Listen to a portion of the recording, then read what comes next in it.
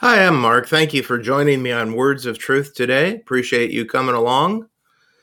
Doubt is something that everyone and every Christian struggles with, but it's something that we don't like to talk about very much for fear that somebody will accuse us of not trusting God or worse, maybe even not being saved at all. Do you struggle with doubt? I know I do. We struggle with doubt over a lot of different things, don't we? Sometimes when we're going through a troubling time, we'll doubt whether God loves us or not. We might doubt ourselves after losing a job. We might have doubt while we're waiting for something to happen, wondering if it'll ever happen. And although all of us struggle with doubt from time to time, I think it's something that we have to work at getting rid of as soon as it enters our minds. Now, let me explain to you what I mean about doubt. In the Bible, doubt isn't synonymous with unbelief. No, for example, in the Old Testament, when the angel told Abraham and Sarah that they were going to have a child in their old age, Genesis 18 says that Sarah laughed. Well, she laughed because she was an old lady beyond the childbearing years, and so her laughter was one of unbelief. And she was reprimanded for her unbelief. But then in Genesis chapter 21, verse 6, after Sarah gave birth to Isaac, the Bible says, and Sarah said, God has made laughter for me. Everyone who hears will laugh over me. And this time, her laughter was an emotional response. So in a play on words, she gives all the credit for the birth of her son to the Lord when she said, he has made laughter for me. And she says that everyone who hears about her story will also laugh, but not at her, but with her. It's a laughter of joy, not doubt. And the name she gave her son, Isaac, well, it means laughter. And so Sarah gives us a picture of doubt at the beginning and a picture of joy at the end. But the doubt wasn't an unbelief in God. It was kind of an unbelief about her circumstances.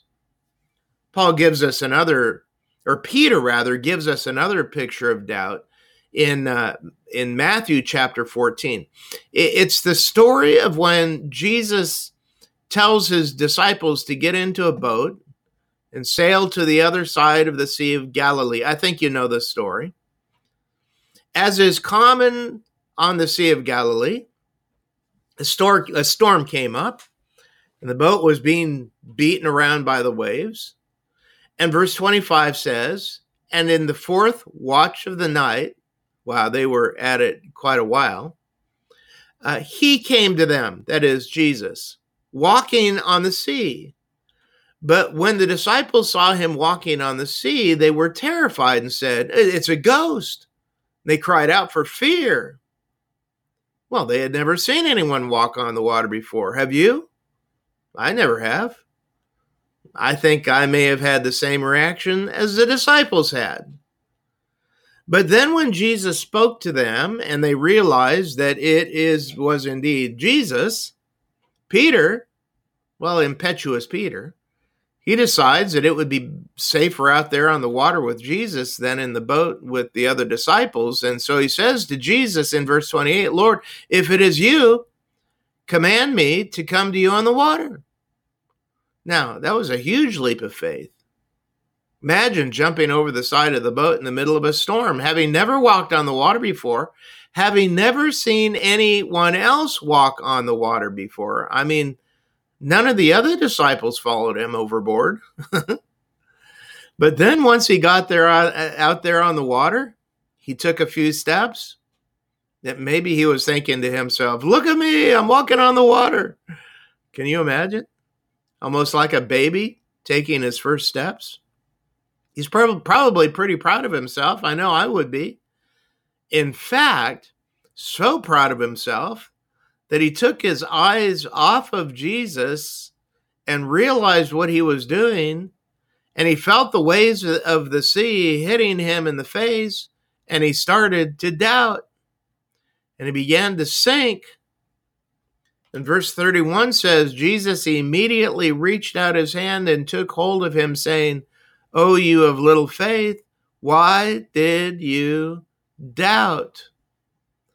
This wasn't a doubt in the sense of a lack of faith in Jesus, but I think he started to doubt his decision about jumping overboard. And he started looking at his own ability, and he took his eyes of faith off of Jesus. And so doubt isn't a complete absence of faith, but it's a faith weighed down with a burden of unbelief, and unbelief that threatens to sink us. I like how Hebrews chapter 12 and verse 1 says it. Therefore, since we are surrounded by so great a cloud of witnesses, let us also lay aside every weight of sin which clings so closely, and let us run with endurance the race that is set before us. You see, that's why Jesus responded to doubters with gentleness and compassion. Like the man in Mark 9, when he found the disciples arguing with a group of people, and they told him in verse 17 and 18, "Teacher, I brought my son to you, for he has a spirit that makes him mute. And whenever it seizes him, it throws him down, and he foams and grinds his teeth and becomes rigid. And so I asked your disciples to cast him out, and they were not able." So the father turns to Jesus and says, "If you can do anything, have compassion on us and help us." Now that's an interesting way to ask for help. But that's why Jesus said, if you can, all things are possible for one who believes. And immediately the father of the child cried out, saying, "I believe, help my unbelief." Again, his doubting wasn't a lack of faith. But as Hebrews says, his doubt was a weight that was keeping him from total belief in what Jesus could do. And Jesus gently rebuked him for his unbelief. He did the same thing with Thomas after the resurrection in John 20. Maybe you remember that story as well. The disciples came and told Thomas that they had seen the resurrected Jesus, but Thomas said, "Unless I see in his hands and the mark of the nails, and place my finger into the mark of the nails, and put my hand into his side, I will never believe." 8 days later, Jesus showed up while Thomas was present, and he said, "Here, put your finger here and see my hands. Put out your hand and place it in my side. Do not disbelieve, but believe." Look how gently he rebukes Thomas's doubts. How many of us are running with the weights of doubt? The longer we carry these doubt weights, the stronger their power over us will become.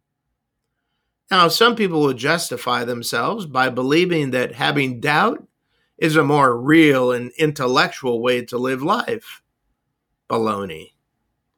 There's the danger that if we carry those doubts long enough, they'll get heavier and heavier to the point that we wonder if the whole race is worth it or is even real after all. If that's you, stop fooling around with them and drop them immediately. Now the question is, how do we do that? How do we drop our doubts? Well, let me give you some ideas. The first thing to do is to repent. You see, doubt has to be dealt with the same way as we deal with any other sin in our life. Jesus said in Mark 1:15, "The time was fulfilled. The kingdom of God is at hand. Repent and believe in the gospel." In other words, don't be content with just telling Jesus how you feel, but you need to actually repent. Call doubt out for what it really is. It's distrust in God. And repentance has an amazing power to break the spell of a sin weight. Another thing we can do is just believe. That's what Jesus said in Mark 1:15. He said to repent and believe. Remember what Jesus said to Thomas? He said, "Do not disbelieve, but believe." Believing is really a simpler thing than we sometimes make it out to be. It really comes down to believing in God's word. Proverbs 3, 5, and 6 tells us, trust in the Lord with all your heart. Lean not on your own understanding, but in all your ways acknowledge him, and he will make your path straight. You see, believing is just laying aside our doubt and picking up belief, trusting him with all of our hearts. Now, maybe I can help you with your doubts by giving you a few practical suggestions. Number one, maybe begin soaking your heart in the Gospel of John. John chapter 20 and verse 31 says, the time is fulfilled and the kingdom of God is at hand. Repent and believe in the gospel. The whole book of John is about believing. That'd be a good place to start.